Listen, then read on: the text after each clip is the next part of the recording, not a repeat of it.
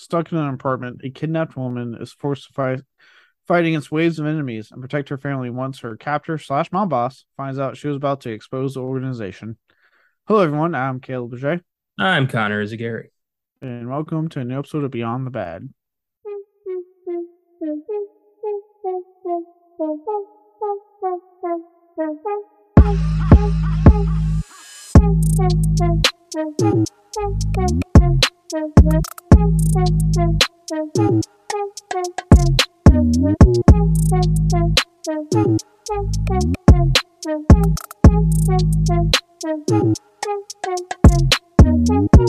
Today, we'll be talking about the Joe Lynch directed female fronted action film Everly, a film which would get a rather small, limited theatrical release, but mostly on iTunes before Apple TV Plus existed. Um, Critics would annihilate it by, in my opinion, confusingly praising Lynch's direction and Hayek's performance, but then turn around calling it thinly ran and sleazily violent. It was a weird juxtaposition to me. But with that, I'll share it over to Ray Connor here for the scores and probably go into more detail on that. Yeah, Everly is rocking a 28% on Rotten Tomatoes and a 29% audience score. So pretty low. Greatest consensus reads exactly what Caleb just said. Everly benefits from Joe Lynch's stylish direction and Salma Hayek's starring work, but it's too thinly written and sleazily violent to fully recommend. And how how how sleazy is too sleazy? That's why I say to me this is confusing in a way criticism because to me the film accomplishes what it does, which is it's not meant to have a great story. It's not meant to be like this, you know, epic story. It's a serviceable story. It's what I call like John Wick. It's a serviceable story to get the plot moving. And it's look, this is the guy who did Wrong Turn 2. It's Joe Lynch. He loves horror films. He's best friends with, Adam Green. Like, come on, if you know the thing is, he's going to have a violent film. He does not mind shying, putting in gore in his movies. And now, like I said, what is sleazy violence as opposed to just violence? So it's just weird that they said those things, but they're like, well, Lynch's direction is pretty good and Hayek's performance is pretty awesome. I'm like, well, did you like it or did you not? I don't. Seems to me to be another case of people like critics refusing to admit they liked aspects of what they would probably consider to be a naughty movie. Ooh, a naughty movie. Yeah. Something that's, violent or gory or aggressive or, you know, just gross. So, Well, yeah. I was gonna say, what about? Because I know we before we talked, you said it was okay for you. So, what would you agree with? Like, did you kind of agree with the critics and that? I don't know what it says for audiences, what they were what like they're generally thinking to have that percentage. But would you like agree with that assumption, or do you think they're a little bit off?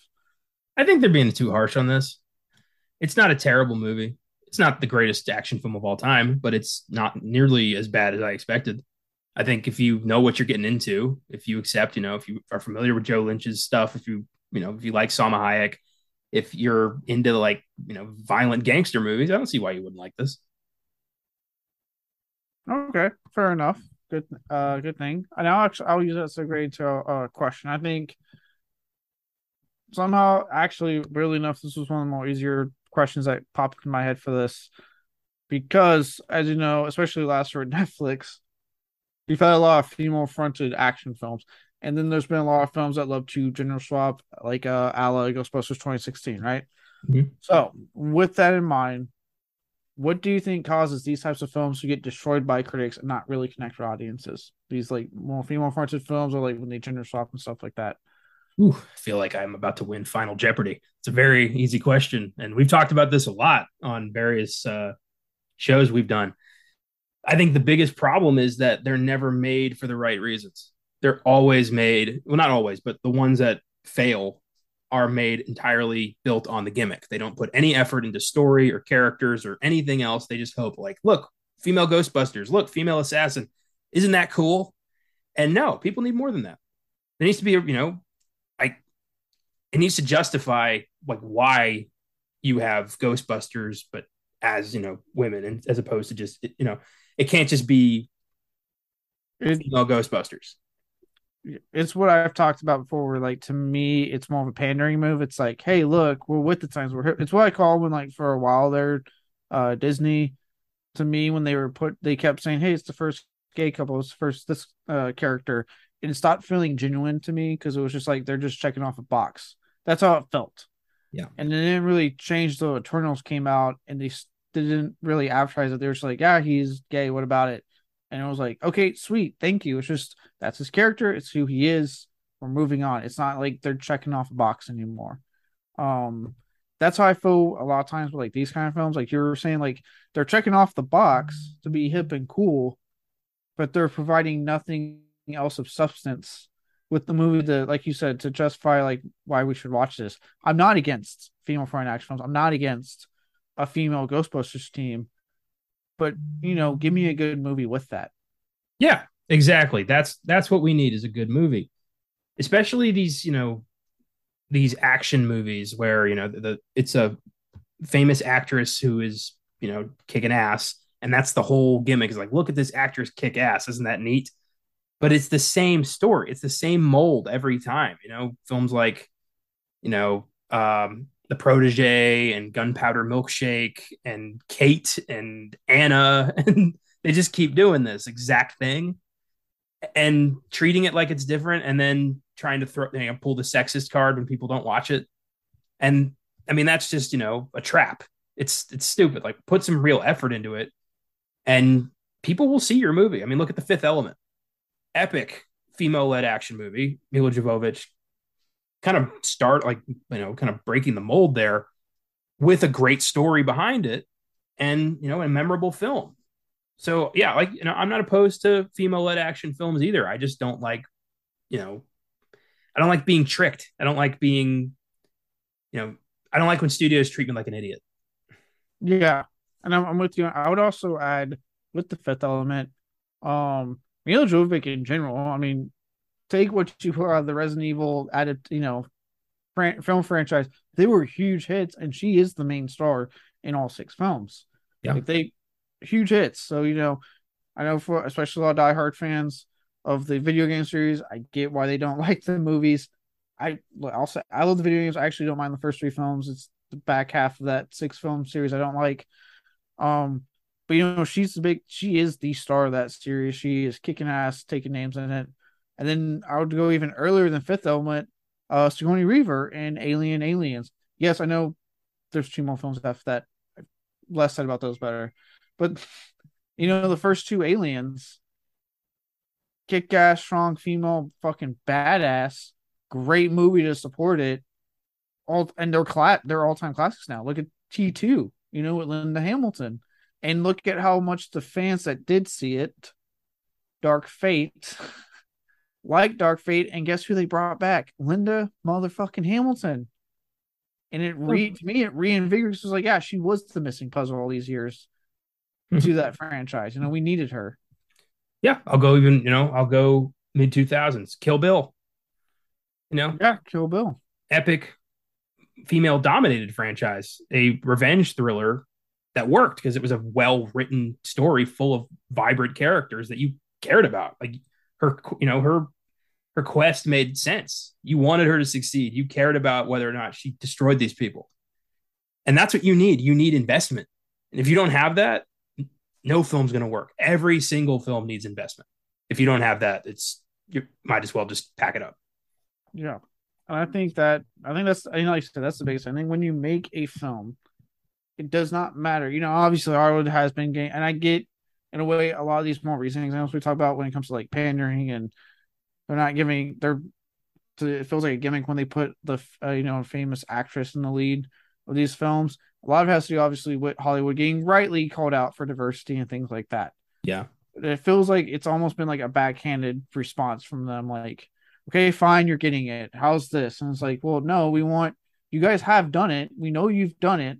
We just named examples of when it's been done right, where we got the kick-ass female, action lead, and we got the great story and the great writing and the great characters to go with it. But when you just focus on that, to check off your box or to, you know, in the studio's head silence the naysayers, and then you offer nothing else. And I'm just watching a film on bored to tears, and not because I'm a guy that doesn't want to see a badass female. No, it's because this movie sucks, and you have one gimmick. Yeah, and we need to go back to that. We need to go back to being to it, being okay to say that a movie is terrible for valid reasons. Just because I don't like when you get kind of backed into a corner when you say you don't like something, and then people are like, "Well, why don't you like it?" Like it's like you said some bad word, and I see that happen all the fucking time now. Yes, especially like I said, like Ghostbusters. I know one of the stars was like they didn't like it because it was all females. I was like, no, I didn't like it because it wasn't that funny or even nearly as good as the first two. It was an Yeah. okay movie. I didn't like it because Paul Feig admitted, "Yeah, I don't really like Ghostbusters that much," and I'm like, "Well, then why are you making Ghostbusters?" Yeah, I'm And like, there's a lot of other reasons I didn't like it. because Another one, all four of those actresses are fucking hilarious on their yes, own. So I don't know, like the common denominator is the script and the director. So yeah, blame them. yeah, because guess what? And I think they even tried the one. I forget who. I think it was Leslie Grace Jones. I forget her name. Leslie Jones. Yeah. Leslie Jones. I think she tried saying like guys, guys don't want to see a female comedy. I'm like that bullshit. I love Bridesmaids. It's fucking hilarious. The Heat is fucking hilarious. But that's how Paul Feig really committed to those two female fronted fucking comedies, and they were great. I laughed my ass off in both of them. Like I just didn't find Ghostbusters that funny. What was it? My feelings were why I'm kind of ambivalent now towards Elizabeth Banks because she pulled that card with Charlie's Angels and men just don't want to see a female front act. I'm like, no, we didn't want to see yours because it looked like shit. My biggest, you know, kind of challenge to that is women also didn't go see your movie. So it's not what it is. And I think that saying that is detrimental to like the success of your project. If you're just going to be like, oh, people don't like, men don't like to see funny women, or men don't like to see women do action movies. All that tells me is that you didn't put nearly as much effort into this thing as you should have, and now you're trying to act like it's not your fault. Right. And then I know, like, for me personally, it makes it for like her upcoming film, Cocaine Bear. I'm iffy on it because it's like, why should I get excited? Because if I don't like it, it's probably going to be somehow because I'm a man. You know what I mean? It's like now you've set this tone of like, if I don't like it, it's just because of my particular gender or race or whatever it may be, right? And it's like, well, now I don't really want to see your future projects. I don't want you to just claim I don't like it because of my fucking who I am, not just because I didn't like your movie. I am though 100% in on Cocaine Bear because that is such a crazy fucking story, and I really And want to see that. I know you are, and I want it to be good. I don't look. I don't want to feel. I want it to be good. I I'm know. just saying like where I'm coming from and my feelings towards that. I get it. Yeah, it's a shit thing to say, and like you don't see a lot of like a lot of men male filmmakers saying shit like that. No, because how do I word this without sounding like I'm going on a rant? It's become cool to hate on men more than ever. Yeah, I don't want to go there, but I don't want to go there. I'm just yeah, to put it just in a summary. Yeah, yeah, I know I'm what not you mean. gonna go there. I don't want to go down that route. I promise you, I'm not a fucking MAGA Republican. I'm just saying what I have noticed, and we'll leave it at that. Entertainment subjective. If you don't like it, you don't like it, but don't if somebody doesn't like your thing, don't act like it's their fault. Most of the Yeah, time. yeah. I'm not saying look, and I'm not saying there aren't people that absolutely will not watch them because but there's bigots out there, there's racists, there's guys that are Yeah. misogynists. So I'm not saying these people don't exist. Not saying that. No. I don't think it's as big of an audience as some think to cause a bad box office for your movie. Well, also, the movies are like when the movie's bad, the movie's bad. I mean, that doesn't, kind of globbing on to the actual like societal problems that film has by throwing your shitty movie in there and acting like, oh, I'm a victim too. You're just an asshole. Yeah. Yeah, so I'm not now with that. There are, like I said, there are good. We named some female front. I personally do think Everly is a good female front action film that actually gives a. It's not just a gimmick. It gives us a good story. It gives us a story that's like I said. I would call it like the John Wick or the '80s mold of action film, which is it's serviceable to drive the plot forward and get you invested enough. I do think the action is really cool. So I would, for me personally, would lump Everly in the good side of it, where they just want to make a good movie and get a kick-ass female lead for the role. Yeah, I'll give you that. It's fairly original. It's not terrible, and I don't think Joe Lynch is the kind of filmmaker to throw the movie under the bus and be like, oh, people didn't see my movie because people don't want to see a woman be powerful. Like he's not that kind of person. So I think he just took the loss, which is what you should do gracefully. Yeah, no, he took loss. He moved on. I don't know. I would have to look to see which podcast we would do it on. But he has a particular film called The Knights of Badassdom that he had for a while a bit more to say on that one. That's a filmgasm. I've seen that movie. That's a crazy fucking movie. Oh, it's great. It's a great movie, but he has a bit more to say on that due to some production issues that really pissed him off. But he's even with that, he's warmed up to it. He's talked about on the movie crypt before. He's warmed up to it quite a bit. And the fans that like it, but he for a while there he was bad mouthing the shit out of that movie. I think what killed this movie the most above anything is distribution, because when there is no Apple streaming service yet, I don't think anybody's going to go onto iTunes just to watch this one movie.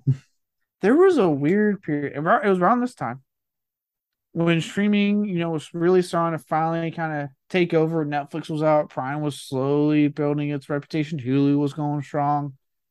We had these weird fucking releases on things like iTunes and AT&T Universe, or what the fuck they called it. Audience Network. I remember that. Like these weird ones that no one fucking had.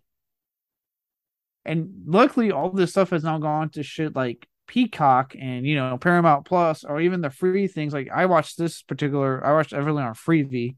So like things like that or Tubi. Luckily, they go to that. But for a while though, we had like a weird thing going on with streamers at this time. Yeah, though they were trying to find their footing, and everybody wanted to have a piece of this ever-growing pie, no matter how small that piece might be. And because of that, so many films were left with this weird, like, audienceless limbo that got no attention. And some are being discovered now, some are lost to time, and others just are there. It's weird. There's got to be movies to line the shelves, It sucks, but that some films are only destined to just be, part of the collection. You're not going to watch it, but it's there. This is true. Yeah. This one I would watch, though. I do enjoy this. It's a mindless film that I enjoy. But do you know if this ever got like a physical release? I think so, yeah. I think it got physical release. Okay. Good. I think the only Joe Lynch film that does not have a physical release is Point. Fuck, what was it called? His one for Netflix. Oh, with Point Blank. There you go, Point Blank. Okay. I think it's one, but that was just because it's a Netflix movie. Yeah, there some get a release, some don't. I don't get it. I don't know where to look to find that. I would have to double check to make sure, but I'm not aware of one. The only thing I know about that is that he does not like Frank Grillo. You told me about that. Yeah, that was a wild story. Yeah, he's very open about that one. You don't see that in Hollywood. Usually you're supposed to just be like, well, there were some creative differences. But no, this is just fuck him.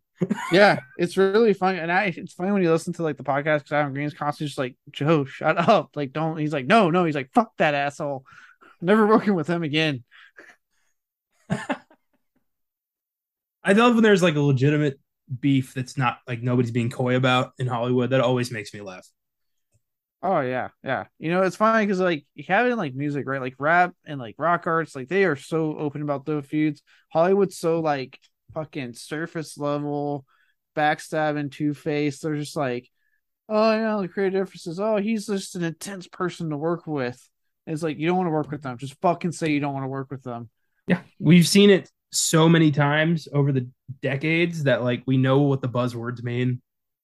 You know, we know what intense means. We know what difficult means. Like, just be honest. Just say, yeah, I didn't fucking like him. Yeah. And even the actors know it. Like, what was it when Charlize Theron, who I have heard stories of not exactly being the best person to work with, tried going after Tom Hardy and like I guess some book or something about when she worked on Mad Max, and she was like, he really scared me and he was so intense. I think like the next day he's like, I was a different person back then. I am sorry if I did anything that's like just a full. I'm like, now he's just making you look bad because like you badmouth him and he's apologizing. So who's the real bitch here, Miss Charlize Theron? I don't, yeah, interesting to look at all that. A good feud can make some magical movie moments. I mean, look at Whatever Happened to Baby Jane. That movie's intense as Yeah, shit because of the just palpable tension between Betty Davis and Joan Crawford. yeah. It was the whole that Ryan Murphy show feud. That whole first season was about that. It Yeah, was like about that. those two. It's so legendary that it fueled an entire season of TV. It's awesome. Oh, but yeah, Joe Lynch. I hope Frank Grillo doesn't impede you getting work. It's not. They had to bank some movie crypt episodes because he went off to go film his next movie. I think he's in post production now, so we're getting a new Joe Lynch movie in the next couple of months, hopefully. Cool, very cool. Yes, I for one am excited. I haven't really seen enough of his work to get excited. Sorry. All right, let's just move on to development hell. You've been finding ways to just keep like disappointing me, and I like what's going on today? I'm so sorry that my life is upsetting you. No, it's the fact that you could have watched certain things that we like to talk about, minus the things I understand with your parents. I get that, but then you watched that '70s show and you played goddamn Kingdom Hearts instead. Yes, I did. That's what I'm doing right now. I'm avoiding working on my thesis by watching that 70 show on Peacock, which is great, and playing Kingdom Hearts for the first time in like 15 years, and also not watching TV shows the day I'm supposed to watch them, apparently. So, Because we like to talk about them. How dare you take this from me? this is as close as it gets to airing dirty laundry on air. Can you imagine if just one day we just built up such rage against each other somehow? We just start airing out dirty laundry on the podcast. I have secrets, really. I don't know what I'd talk. What would I say? I don't know what I would say either, honestly. Yeah, I got nothing. I'm like John Candy in Planes, Trains, and Automobiles. What you see is what you get. So how did this movie get made? Luckily, I know we've had 2 weeks of very in-depth, big, girthy, meaty development hells. But today we got a small one, a micro penis one, if you will, and I'm so happy about that. Someone who does the script for this one, so nice not to type a lot of stuff for once. So, starting in 2010, not a decade, not 20, just 4 fucking years prior,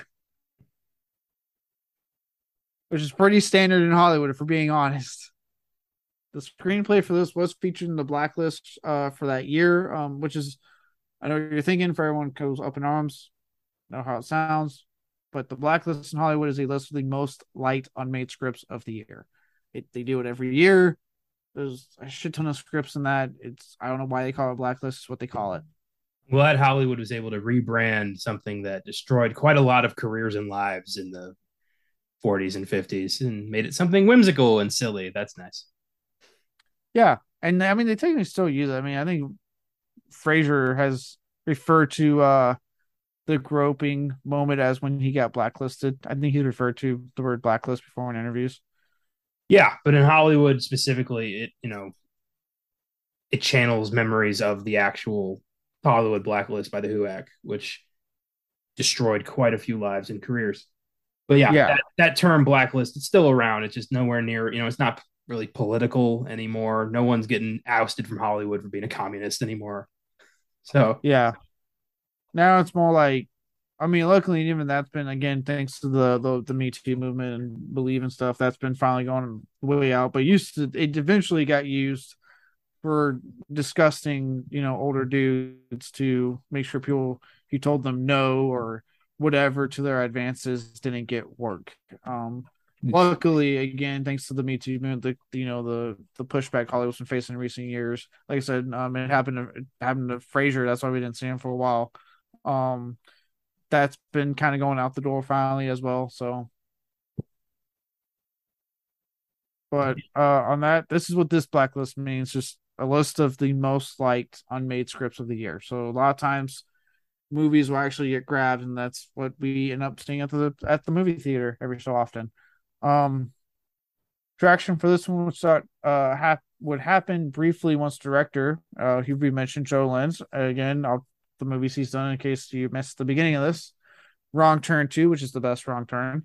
The Knights of Badassdom, recently Point Blank. He is currently working on another movie right now. I don't know the title of it. I believe he's in post production, so we should be getting it hopefully soon. So he's big time big time genre director. I'd say he does. He has he obviously known for things like horror, but also has branched on things like this with action. Good friends with Adam Green, so you'll see him pop up in a lot of Adam Green stuff. He cameoed in Victor Crowley, so and pretty fun cameo. So but he would get brought on board for this.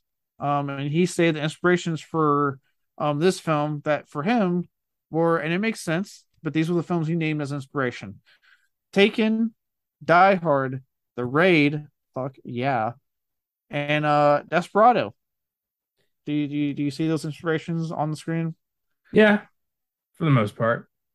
Uh, One of my letterboxd reviews that I didn't use called this movie "The Raid for Stupid People." It's funny that you would bring that up. I okay. I as someone who adores everything about the raid, what kind of people do you think is watching the raid? Because it's not fucking sophisticated people like, and it's a great movie. It's not a smart film, but it's a great movie.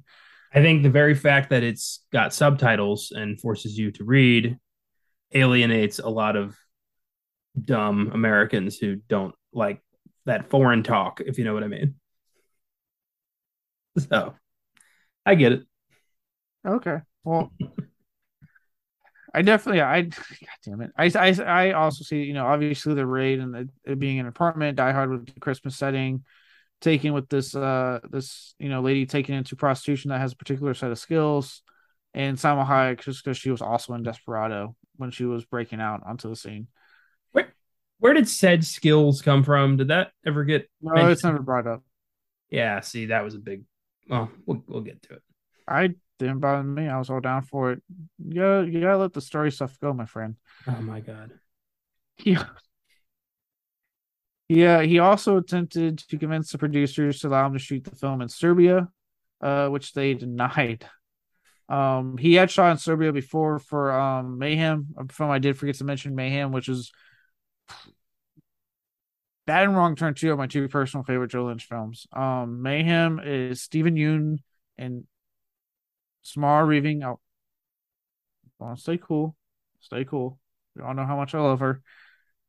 Samara Weaving and a virus making people just give into their base instincts and everything in the sadness. This was well before the sadness ever came out. This was before this movie. So well before the sadness.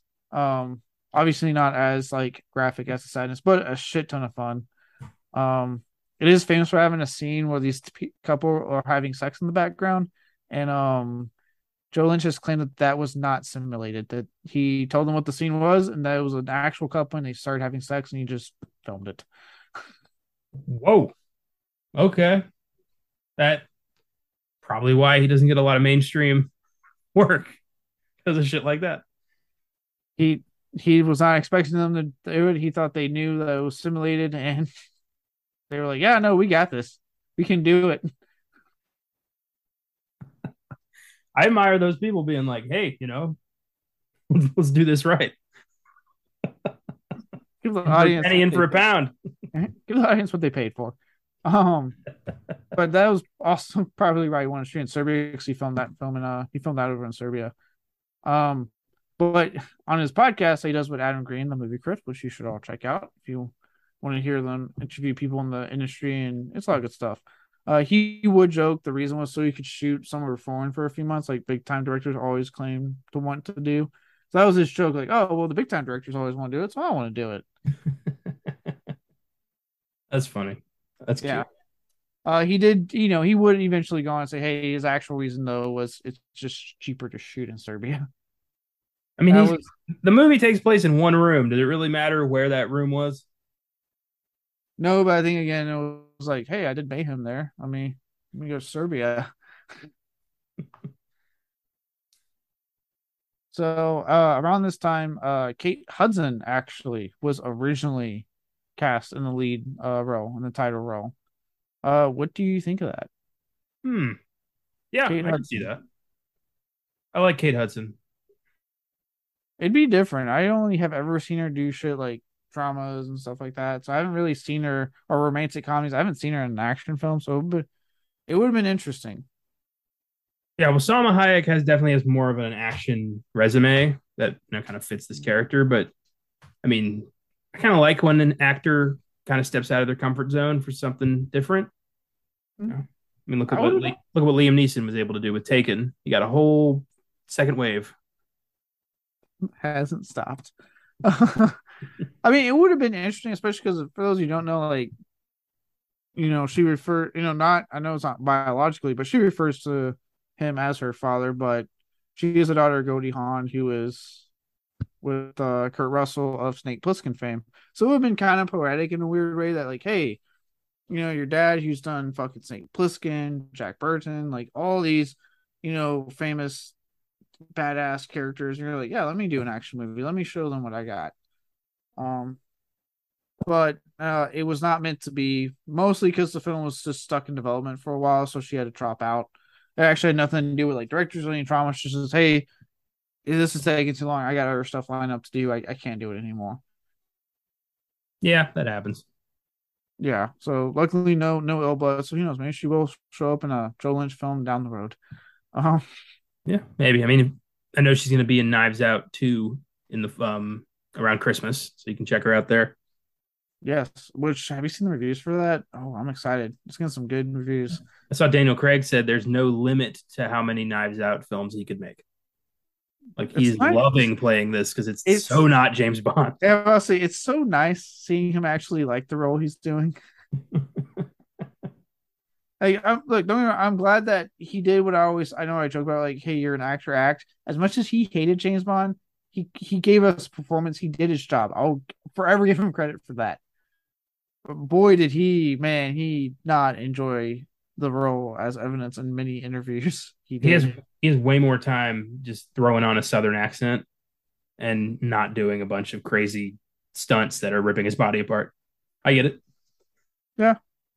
Eventually they don't want to do it. That's why Hugh Jackman left Wolverine. He was like, look, I can't keep doing this. I'm in my 50s. Yeah. But I admire the ride and the commitment. Yes. And hey, I'm glad he is at least saying, let's do more Knives Out, especially if they keep getting received like they do. So yeah, it's endless. Um, Luckily there was not a litany of actresses going back to I really was not a litany of actresses. After once she dropped out, they pretty much secured Salma Hayek pretty quickly after that. She would get the role and obviously stick with it to the finished film. Um, Now this was something I found quite interesting. Something that doesn't happen in a lot of film, but it happens every so often. Unlike a large majority of films, which for anyone who doesn't know, films are shot out of order because they have to do things like actor schedule. This day might take longer. There's a lot of factors. Depends on the location, things like that. A lot of factors. This is one of the rare cases where Lynch actually opted to shoot the film sequential order. So we actually shot it right in order as we see on screen. Most likely due to the one setting, making it easy to achieve that, and the escalating action scenes also just made it easier to shoot in sequential order. Yeah, they'd have to keep rebuilding the set. It's a smart move. That makes sense. Pretty cool. Yeah. So like I said, it's not this isn't the one film that's done it. It's happened every so often. Usually in cases like this where like they're looking at it and it just makes more sense to do it in order than shoot out of order. But just cool when it does happen because like I said, 9 times out of 10, they're shooting stuff out of order. They're, was it when people freak out when they're like, oh my God, this MCU film's having to do reshoots. It's the end of the no, it's they shot things out of order and then some shit's changing now in the edit, so they have to go back and reshoot stuff. Like, calm down. Um, so this doesn't happen a lot, so it's kind of cool when it does. Yeah, and it shows his competency as a filmmaker that he was prepared for that kind of project. Yeah. Um, and then that's pretty much it. Like this is a short one. As I stated earlier, the film would get an incredibly limited release. Like you were talking about, it would get that weird period where it seemed like every company was trying to have their own version of streamer. So this got like a weird iTunes exclusive release with limited theatrical release. Um, to better clarify, that's what happened. That when you see that happen now with stuff like Orphan First Kill did that shit. It had the limited theatrical release, but on the same day it premiered on Paramount Plus. The upcoming Terrifier 2 is doing the same damn thing. It's getting a limited theatrical release while it also premieres on Screenbox. It so happens, but on a bigger scale now compared to then, where it seemed like you saw it and you got lucky and you saw it, or you just didn't see it and you're like, whatever happened to that movie? Yeah, and I saw that the gross ended up being around $300,000, which is ouch. That is God. Eek. That is wow. Yeah. So I personally like back then I don't get it. I get it a bit more now to do that. Like, hey, even though we are playing on streamer, there are people that don't have Paramount Plus. There are people that don't have HBO Max, right? If there even HBO Max exists long enough for all the shit going on over there. But there are people that don't have Netflix does it during the award season, right? There are people in this world that don't have Netflix, especially now with all the shit they've been doing to piss their fan base off. Um, so it makes sense to be like, hey, this is a film that has a shot. Let's do a limited theatrical release. Let's let those people that don't have our service have a chance to see it in theaters. And those that have it can just choose. Do I want to go see it in theaters or just fucking wait till it hits Netflix? You know? Yeah, especially in the post COVID world, we got to see that that could work. That there are people who want to just stay home and watch this shit, but there are people who still do want to go see it on the big screen. But in 2014, when Apple didn't have that, it was a very weird decision to just drop a movie on iTunes and hope people would watch it on their computer. Because you can't back then you could not watch Apple shit on your TV. Yeah, no, there's no Apple TV Plus. So you get on your Fire Stick or your Roku, hit the fucking app, and it just opens up for you. Nope, you had to plug your laptop into the TV. You had to get the volume to work. Like it was a pain in the ass. And I gotta tell you, like, it's not a terrible movie, but it's not worth all that shit. It's not worth Yeah, the no. hassle of creating a home theater system. Yeah, no, and God, yeah, I wouldn't do that. Like again, I like this film. I want to go that far. Watch at that point. Really, we'll just watch this on the laptop, huddle around. I don't give a shit. Um,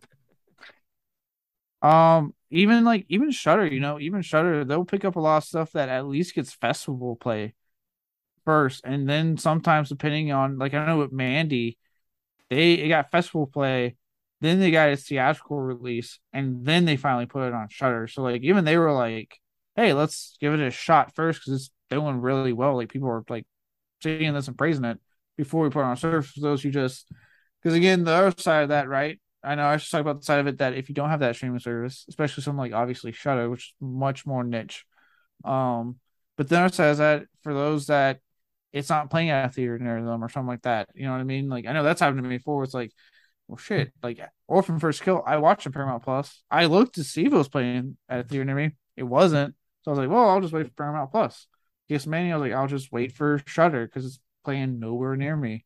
So it works now on both sides, but back then it's like it's either like I try to find a theater that may not play it, or I attempt to watch this on iTunes somehow. Which even back then and now, iTunes is the weirdest like service to use to rent anything off of. I know that also, like for me personally, going to the movies is expensive. So I want to be sure I'm going to like something if I'm going to pay that kind of money. So if something's streaming at home that I could just watch, I'm probably going to be more inclined to watch that just to see if it's, any good, as opposed to dropping like 20, $30 and then, being pissed off halfway through where I'm like, this was not worth the money. That's how I was with the HBO Max stuff. When I got back from my deployment in 2021, if it was something like Godzilla versus Kong or Mortal Kombat, something I was like, I want to see this on the big screen. I did that. But then if it was something like The Matrix fucking Resurrections, I was like, yeah, no, I'm HBO Maxing that. I'm not paying money to go see that goddamn movie on the big screen. I did. I regret it. Yeah, you made that mistake. I did not. Yeah, I did make that mistake. Yeah. So no, I get what you're saying. It's like I said, now it makes a shit ton of sense. And don't get me wrong, I got, especially in Max's case, I got the pushback at first, especially when they were saying like, "Hey, you should have told us," because all of our contracts are for theatrical only. I get the anger there and a lot of the creators and the actors and stuff. But then when, and I won't get, but obviously like your Nolans and your Villeneuves that were just acting like apparently a pandemic never happened. It was like, all right, you guys can get off your high horse, but like everyone else, I understood the pushback, but also like how a lot of people were like, no, this is a good thing. Let's take advantage of this. Yeah, I didn't like that whole, go see my movie in the theater. That's the way it's supposed to be done. Otherwise, don't even bother. And why aren't you going to the movies? Well, people are dying. That's why. Yeah, there's a pandemic. And guess what? It didn't even affect half the movies. We're still getting a Mortal Kombat sequel. You see the HBO Max numbers. We're still getting a Godzilla versus Kong sequel, thanks to the HBO Max numbers. Like, it didn't really harm anything. Like, we're still getting sequels to films I want to see. Again, there's talk about an Orphan 3 for Christ's sakes because of the Paramount Plus number. So, like, I don't see the harm in a way. Like, yeah, don't get me wrong. I want the theatrical experience, but we're still getting continuations of stuff that I want to see continue. Yeah. And I don't like these guys are like acting like they're God's gift to cinema. Only one filmmaker was God's gift to cinema, and he's been dead for a long time. So, I said Spielberg. Who were you thinking? Well, all right, yeah, sure, I'll drop it. Frank Capra. Okay. Just see if I can create chaos because I know this creates chaos anytime you say it. Rob Zombie. All right, let's move on. Just say that name and fucking people won't shut up for days. Right now it's quiet. Yeah, right now it's quiet on the online front, but Monsters coming out soon, so it's about to get fucking nonstop again. No such thing as bad publicity. Not for him, technically. Because that's all he gets most of the time. All he gets, but it's like it works because I'm like, Pete, you're watching his movies, you're putting him in the spotlight, like you're just giving him publicity at this point. It's not even bad. Like he's getting attention for his new movie, which I will be checking out Monsters. But moving on. But yeah, so with in regards to Everly, right? Incredibly weird release. It did get destroyed by critics, like you point out with the score. Audiences didn't really click. And then was weird. Funny enough, as in to add more to the weird kind of like consensus critics were making it. Many of them comparing it unfavorably to the aforementioned films which inspired it. So everyone's like, these are films that inspired me, and then the critics are like, it's not as good as these films. It's like, well, no shit, it's not meant to be. He said those are what inspired him and how he wanted to do his. It's hilarious. Critics, at least we don't pretend to be experts. Like we're just talking about these movies. There are people out there who firmly believe that their word is law when it comes to film, and I fucking can't stand them. I can't, and because like we were talking about, right? Subjective. Our opinion alone, that's right. Like I personally really like it and think it's a fun movie. You thought it was okay. You didn't hate it. You didn't love it. You're like right in the middle. It's like that alone. We have two differing opinions. Are we fucking trying to be like, no, my opinion's right? It's like, okay, that's what you thought. That's what I thought. Cool. Yeah. If that's how we operated, this show would have like all these shows would have ended a long time ago. We were just like, you are wrong. Now get with the program. Oh my God. Would this be just awkward and uncomfortable every time? It's like those jokes that people make about like you can't play Monopoly with friends and family. It's like the podcast. Very glad that we decided to just, keep this fun and light. Yeah. Hey, look, like I said, with the my thing with this show is to either a bring reclaim a film that people I think are unjustly calling bad, or see what went wrong. If you want to see what went wrong, tune into last week's episode about Dark Tower, and you will see what went wrong with that fucking movie. Damn right. I don't even want to think about that anymore. Yeah. And then, other episodes we've done, like Doom, where I think we're a little too harsh on the Doom adaptation. I say let's reclaim that. It's just a fun movie. Yeah. Good movie. With that said, unless you have more to add, like I said, not a heavy development hell this week. I am ready to move on to awards. What do you say? Let's do it. Let's do it. All right. First up, Zack Snyder. I got nothing this week again. He's being relatively quiet on the news front. And DC has failed me now because they are just burning to the ground. The worst scene. What did you come up with? Mine comes fairly early on in the movie. She wipes out all the Yakuza dudes, and this dude Tycho puts out a hit on her, and suddenly all the other sex slaves in the building start coming in one at a time, all with guns, which is like weird to give all your sex slaves a gun. And she just starts killing them one by one. It's like an endless parade of sex slaves who should be backing her up. Like they should all be getting out of there together. They're all in the same fucking boat. So like, why are they suddenly just totally down to take the Yakuza money and just like it was just so weird and kind of played for laughs, but it wasn't really that funny. Okay. I see where you're coming from. I like the scene. I think it like because it kind of shows that like to me it shows like how petty human beings are, and that they could have just banned together and got out. But instead they're like, oh shit, more money. Yeah, I'll take the money and I'll kill that bitch. You know what I mean? Like they'd rather do that than just be smart, band there and get the fuck out. Yeah, there's no way that you like he wasn't gonna pay any of them anything. I mean, why would he? Yeah, and I mean, and to me, it just showed his power. I personally did find it funny when they were arguing and then shot each other. But again, I get it. I get where you're coming from. Yeah. What did you have? For me, this was tough because again, I liked it a bit more, and it's one setting, so it's like really kind of hard in this case to pick someone because it's one setting the whole time. Um, but for me, I put the final showdown between Tycho and Everly, specifically the part where she hits him with the sword or katana, whatever you want to technically call it. Please don't come at me later. And she slices him up. I put it because it's very clearly CGI. I could be wrong, Joe Lynch. If somehow you listen to this small little nobody podcast, please tell me I'm wrong. But it looked like CGI. It didn't look that great to me. Kind of underwhelming too. And the whole, if you kill me, like they'll never be safe. And then what does she do? She kills him anyway. And hands him a knife and says, "You do it." Like he's just gonna be like, okay. This super powerful Yakuza boss who hates her is gonna be like, well, she bested me. I guess I gotta kill myself now. Let me die honorably, even though I'm clearly not committed to honor throughout this movie. Yeah, let me die honorably at the hands of the woman I kidnapped to be my sex slave. But yeah, I was kind of underwhelmed by that, and that was a weird visual.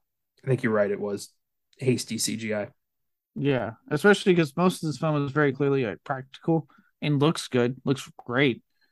And then that I was like, that looks like CGI to me, at least. It looks CGI to me very much. Yeah, probably. No.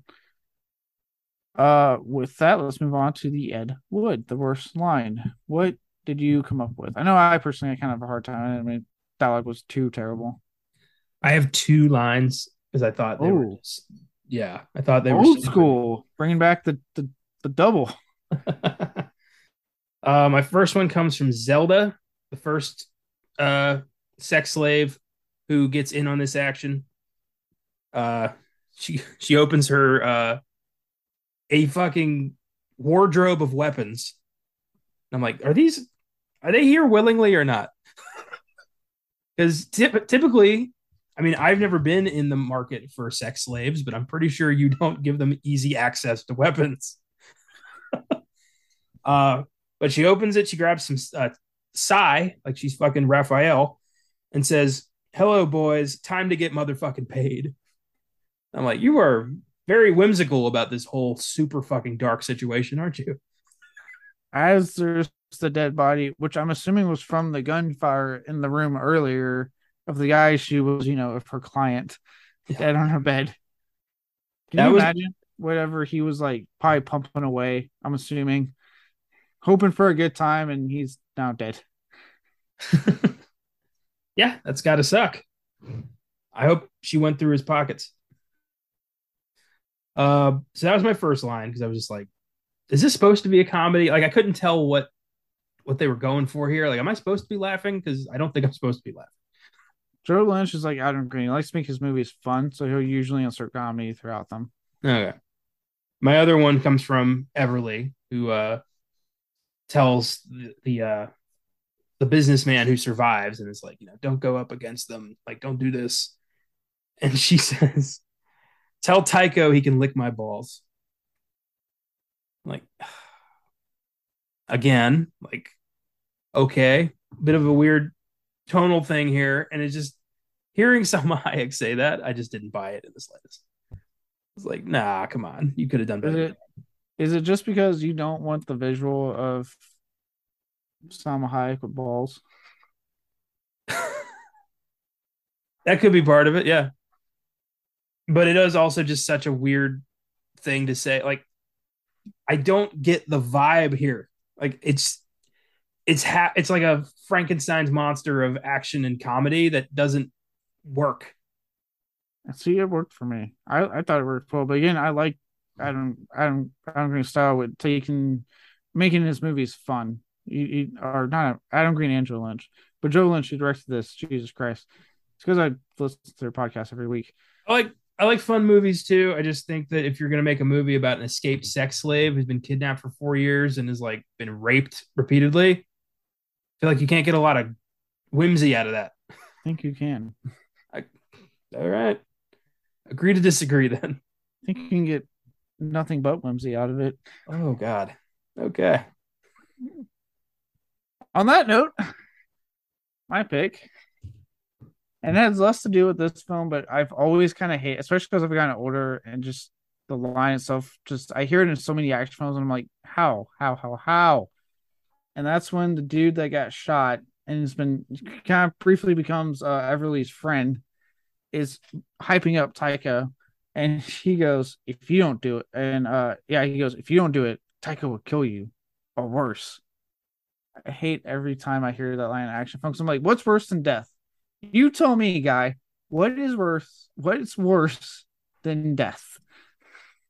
You know what I can't stand? I can't stand when the bad guy has our hero like on her knees, like it's over, and he gives her time to get a weapon. He's like, look into my eyes while I kill you. It's like, just shoot her.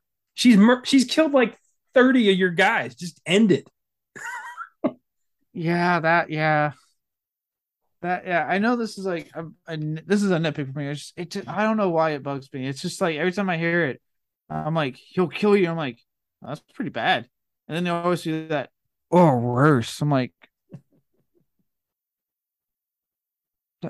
you can't come back from death. So you tell me what's worse. Like, what is worse than him? What? Yeah, it's just, it's a trope. I hate tropes. I hate when you just go to the cliche book and it's like, I'll take some of that, some of this. It's like, the equivalent of like buying your food at the gas station. Like, yeah, it'll fill you up, but it's not going to feel good. It's not going to come out great either. Nope. You could do better.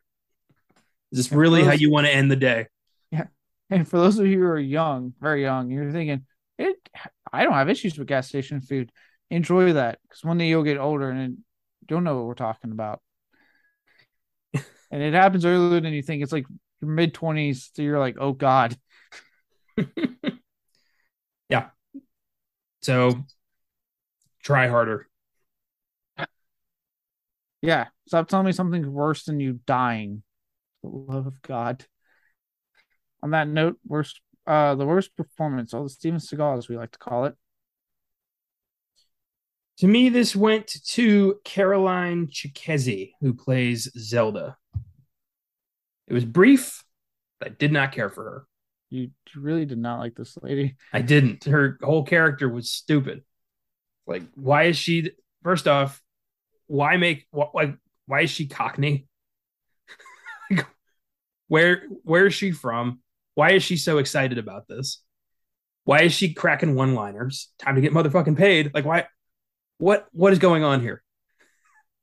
So yeah, she was irritating and annoying, and also like just shot in the face, and it was over. So it was like, okay, moving on. Yeah, I mean, yeah, I see where you're coming from. I liked her brief appearance, but I get it.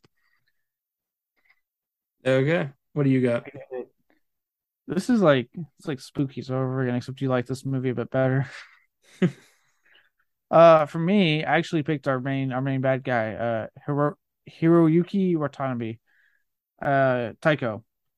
Just because for me, most of him he is built up as this like pretty bad dude. Like you don't want to cross him. He has apparently money for days to pay off like half the town to be on his side. Um, and then to me, when he comes in, he also is like reduced to like, oh, I've been in love with you, and that's why you're my favorite. And he he wasn't that threatening to me. Like he didn't feel threatening. It was like it was all just gone the moment he came on screen. Not a bad performance per se, just more like the build up was not worth it at the end for me. Yeah, I'm with you. I see where that's coming from. This bad guy is built up to be like a force of nature. Everyone who talks about him is like, don't you cross him. He owns insert town name here, and nobody goes up against him. And he's calling her the whole time, being like, I know where your family is, and I'm gonna hurt you, and I'm gonna do bad stuff. And then he's full of shit Mm, because he's in love with her, this woman he kidnapped and has been raping for 4 years. yeah. Like, beautiful, lovely. Yeah. So I'm with you on that. Yeah, he was incredibly underwhelming. Yeah, like I said, this was weird. 'Cause usually, like I look for an actual bad performance, but in this case, it wasn't. Everyone does good in this film. It's just, yeah, the build up was worth it more than the actual payoff. Um, well, now let's move on to the Michael Bay, the worst filmmaking decisions. So, what did you come up with? Real quick, he died. The guy who plays Tycho, he died earlier this year Oh, well, I'm and not killed changing himself. my I'm not changing my answer, but Oh, R.I.P. yeah, I didn't know that. Holy shit. Um, Worst filmmaking decision. So I had some problems with this because I had two that I want to talk about, but one of them bugs me more than the other one, so I'm going to go with that one. It's the fact that this entire movie, Everly is just running around, jumping with a gaping bullet wound in her stomach. Like from the get go, she's just like ignoring that. And that bothered me a lot. Like it's never addressed, it's never like clean, it's never bandaged, it's just there and apparently doesn't hurt that much. I thought the dead guy said it's just a flesh wound or something. Still a bullet through her stomach and outer back. You'd think two wounds would maybe cause her to stumble a little bit. Nah, she's Everly. She's tough. Why? That's my other problem. Where does her insane skill set come from? How is she an expert marks person? Knows how to throw grenades? Where does all of that shit come from? Look, dude, you're asking too many questions. She was living with her mom. I'm assuming, is a single mom because dad is never mentioned. She's kidnapped by a Yakuza, forced to be a sex slave for 4 years. She escapes, and all of a sudden, she's fucking John Wick. What happened there? Just a little bit of like, oh yeah, I was a Marine or something like that. That's all I need. Just one line of like, yeah, Also, expert marks person, something like you that. want the lazy Liam Neeson explanation? Private Particular set Marine, of skills. Private Marine, Power Ranger. Oh, I used to be CIA. Inserts some kind of shady fucking background here. It's not the best screenwriting technique, but it does answer all my questions pretty immediately. I don't question like, oh, that's how he was able to shoot that guy from so far away. Oh, that's how he's an expert in hand-to-hand combat. Like, okay, I get it. I buy it. Or That's how they have to do that for The Rock, not because he's playing a badass on screen, because he's always impossibly big half the time for some of his film jobs. yeah, it's important to give me some context, especially with this character who is shown to have been in this situation for so long. Like, how does she have any skills? So the fact that she's just like one shot, one killing everybody in this movie, I would like to know why or how. Badass. Look, man, you're asking too much. I don't think I am. I think I'm asking the bare minimum here. No, we got the bare minimum, and it was excellent. Well, what is your, if any, problem with this movie? I do have actually one. I thought of immediately. Uh, that's having this film take place during Christmas because it never really fully commits to the holiday. Like, there's no Christmas lights. They play a Christmas song at the end. That's about it. Like, this film tangentially mentions Christmas, and that's about it. It was like the one cup that's like, have a happy holiday, like sarcastically. And that's about it. That's about all we get. I have never said this on this show. I didn't think I'd ever have to say this on this show, but you can do better. That's a that's a terrible reason. It's kind of a Christmas movie. This movie has so many more problems than that. No, it doesn't. I Ah, didn't come at you for your shit. How dare you come at me like this? because that is so. That's like you're not even. No, that's not even a complaint. That's you hiding the fact that you don't have any complaints. That is a complaint. Don't just like occasionally mention Christmas and then zoom out to a city that's not in snow. At least Die Hard, like it's in a city that obviously wasn't snowing, but it committed to its Christmas holiday much more. I love the snow thing. You immediately backpedaled on because you're like, oh wait, Die Hard's in LA. But its sequel is not, and it does commit to snow. Oh, yeah. I didn't. That didn't even really phase me because I was too concerned with all the other crazy bullshit happening Your that bothered true, me. no, your true concern stuff that should not have bothered you because it's excellent filmmaking. Oh my god. I feel like I'm watching you like how do I phrase this? Don't be a whore. That's too late. Uh, Much too late. Look, this is a commit to the holiday or don't. Okay, what all you right, could have fair taken enough. out the Christmas references in this movie. It would have changed nothing. No, because the Christmas present with the detective's head, like the pink bear, like that had to do with Christmas. Take those out, changes the film in no way, shape, or form. Got to play Silent Night at the end. Yeah, you could have just commit more to the holiday. I think it's crazy that a Yakuza mob boss's rape apartment has a Christmas tree. You'd think he wouldn't really be thinking about that much. We have to be thankful.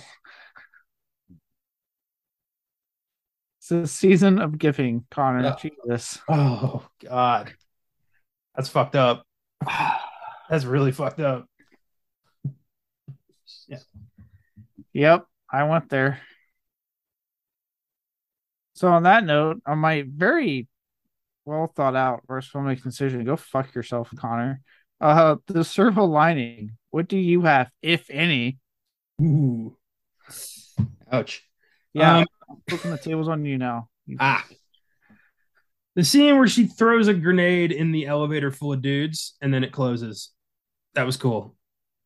Oh, for some reason I was like, "Where's filmmaking?" I was still thinking bad, so I was like, "How dare you complain about that scene?" We're in the good part, buddy. It's your show. You should know that. I've had a long week. Is it Christmas? That was yeah, the two scenes with the grenades where she blows up the dog, which was like fuck. And then when she throws it in the like the people looking all badass and like, oh, we're gonna get this chick. And then she just chucks a grenade in there and they're all like, ah, like they start screaming and scrambling, and then it closes and you just see the blood explode. It's like that was neat. Yeah, those parts are cool. I did have to like fucking hurry up and get up on the dog because, like, of course, I wasn't paying attention, and my dog was like already at the TV, and he just looks, and I'm like, no. Thankfully, Seymour doesn't give a shit about the TV. He doesn't react to anything. However, if I ever have like DoorDash or something, anybody who comes up to my apartment, he's immediately like, "Well, what's this? What's going on? Something's changing. What's this?" And then just like looks around the windows, and it's hilarious every time. No, dude. It's funny the times I do catch it, and he's like laying on the couch. He looks at me and is looking at the TV with all the urge to get off that couch. And I'm just looking at him like, no, no. Maybe you should just let him get it out of his system. No, and then he breaks my TV. Fuck that. Oh, did he like jump at it? No, he gets like his nose touches it. Oh, I thought it was just barking. So he's actively trying to get in that TV. He's trying to get in that TV and get that dog. He's like, why is there another dog in this apartment? And I'm like, no, you idiot. It's a dog on the TV. The only dog in this apartment. That is wonderful. I love that. He's doing it with cats now too on TV because I guess he's like, whoa, whoa, whoa. I thought there were two cats in this apartment. Why is there a third one? Your dog is such an idiot. I love him when it comes to that, yes. What is your, which I'm assuming is one of many silver linings? Yeah, it's a great movie. So this was hard for me. I had a lot of options here. For me, it's just simply the incredibly effective use of its one main setting with escalating action scenes and gore. Profound, exciting, yeah, cool. I'll give you that. It's neat, and I love that. I do like the excuses they keep coming up with to get her back in the room. Like when the cops just corner her in the lobby and just take her back up there. I mean, how actually kind of funny that scene is when like she's like almost there, and you just see a sea of cops that are on his payroll just swarm and throw her in there. You're like, oh, so close. But yeah, I like how they keep finding ways to get. I like how they find ways to get rid of the door. Because at first that's like a little bit of her safety. It's like that door, and then they just find ways to get rid of the door and be like, no, you're not like it's getting worse and worse for you. Yeah, and the way they were able to get her mom and daughter into the story by having it's a terrible idea, by the way, just having them come to the building. That was actually almost my other decision was just have her doing that. I'm like, why would you do that? Yeah, like having them get to the apartment to kind of create some tension there. Again, building up your action scenes. Obviously, first you got the prostitutes, and you got the stuff you're talking about the elevator, and then eventually you get like a whole swarm of SWAT guys coming in. You have the whole digression with the sadist, as he's called, which leads to, again, talking about the gore, like that incredibly pretty amazing gore scene where like she shoves that acid down his fucking mouth, and oh my god, does it do some damage to him. I didn't quite get how mom survived drinking that acid. Well, Krishna had a little bit. A little bit of acid goes a long way. No, it doesn't. That seemed like a cop out. Like, oh, just wash your mouth out a little bit. You'll be fine after chugging some fucking acid. You're a cop out. Oof, that stung. I don't know if we can still be friends after that one.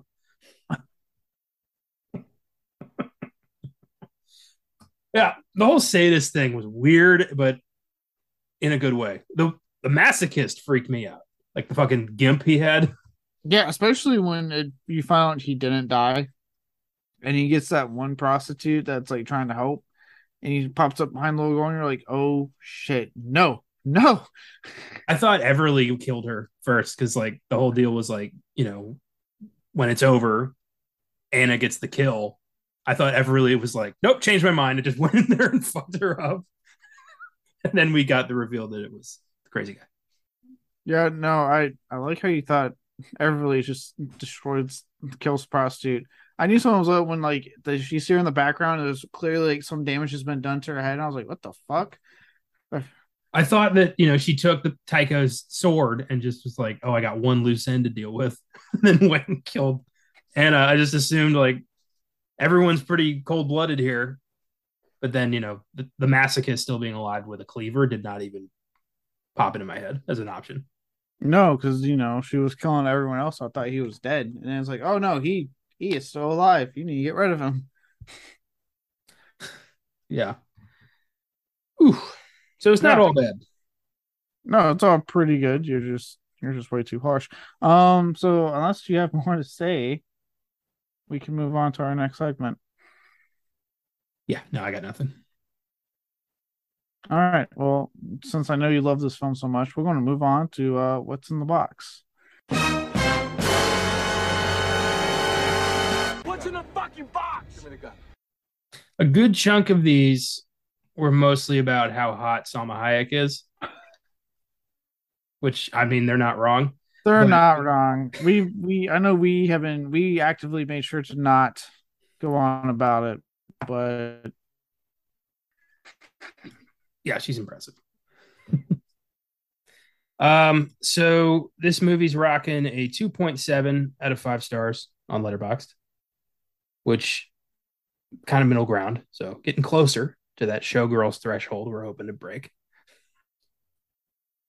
Here's number 1. This is from Hendo, the movie Journey. Ooh, isn't he special? Ugh, what a waste of time. Cookie cutter action scenes mixed in with a revolving door of blink and you'll miss them unlikable characters, a plot that doesn't get fully explained from the get-go, and a protagonist that goes from damsel in distress to perfect accuracy assassin in a matter of hours. Avoid at all cost. This movie has more holes than Everly's apartment. 1 star. Jesus, that's a bit harsh, I think. Yeah, Hendo, the movie Journey. I mean, just the movie Journey. Just keep that shit to yourself. We're all on a movie journey, but we're not all broadcasting. Yeah, I got a feeling what this guy's like, and I don't want to meet him. Yeah, I know exactly what you're talking about. Okay, number 2. This is from John Klaas. This one's got it all. A woman forced into sex slavery, trying to escape by any means necessary, and the enemies keep coming. Nonstop action, shootouts, bombs, bloody guts, blood sprays, yakuza, crooked cops, liquid poison tortures, masochistic devices, and almost harakiri. It all takes place in one apartment building on Christmas. 4 stars. This one made me laugh because it made me think of the, you remember the Stefan character on Saturday Night Live, Bill Hader, when he would like the club guy who kept breaking? It sounded like he was saying, like, this one's got it all. Like, it sounded like that in my head. This one has it all. You know what? I agree with him. I am with this guy 100%. Serbia's hottest club is called Everly. This next one is from Aaron. Just Aaron. Really hard to believe I made it through this. I was hoping for a fun shoot 'em up with a badass Salma at the helm. Instead, we get direct-to-video, low-budget torture porn clearly aimed at teenage fanboys who use their McDonald's money to download shit like this off their Xboxes and PlayStations. Nothing redemptive here, not even Salma's performance, which is incredibly one-note. On top of it all, nearly half of the film's shots are out of focus and not on purpose. I'm not kidding. I would tell you to see for yourself, but even I'm not that much of a sadist to put you through this mess of a movie. 1 star. Ooh.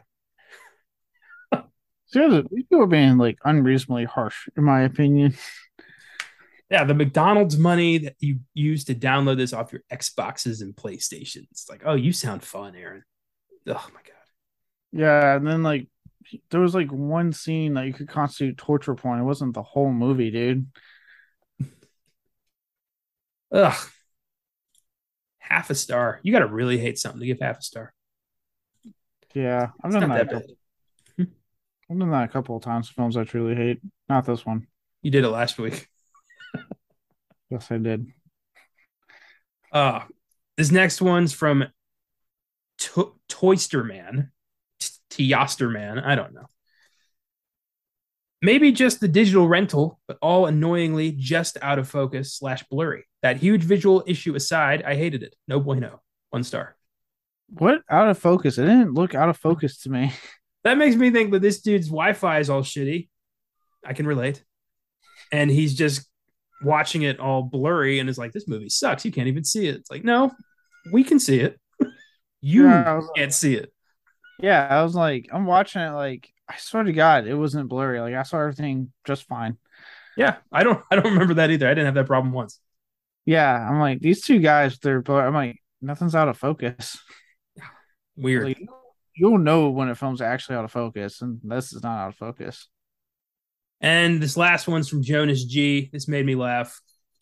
Whateverly. 2 stars. Yeah, it's about where I'm at. Whateverly. Okay. Well, I mostly disagree with these human beings. I think there's a less assholey way to say you didn't like it. That's where I'm at. I know what halftime you mean by like, oh, it's okay. It's your fucking way of saying you don't like something. Yeah. You piece of shit. Is that all that's in the box? That is all that is in the box. We've had a really solid episode up until like what's in the box, which has been marred by technical glitches on my side. This fucking internet that decided to just say, fuck it, I'm not working anymore, and your cat messing with whatever. Before we reveal what this week's episode is, be sure to follow us on social media.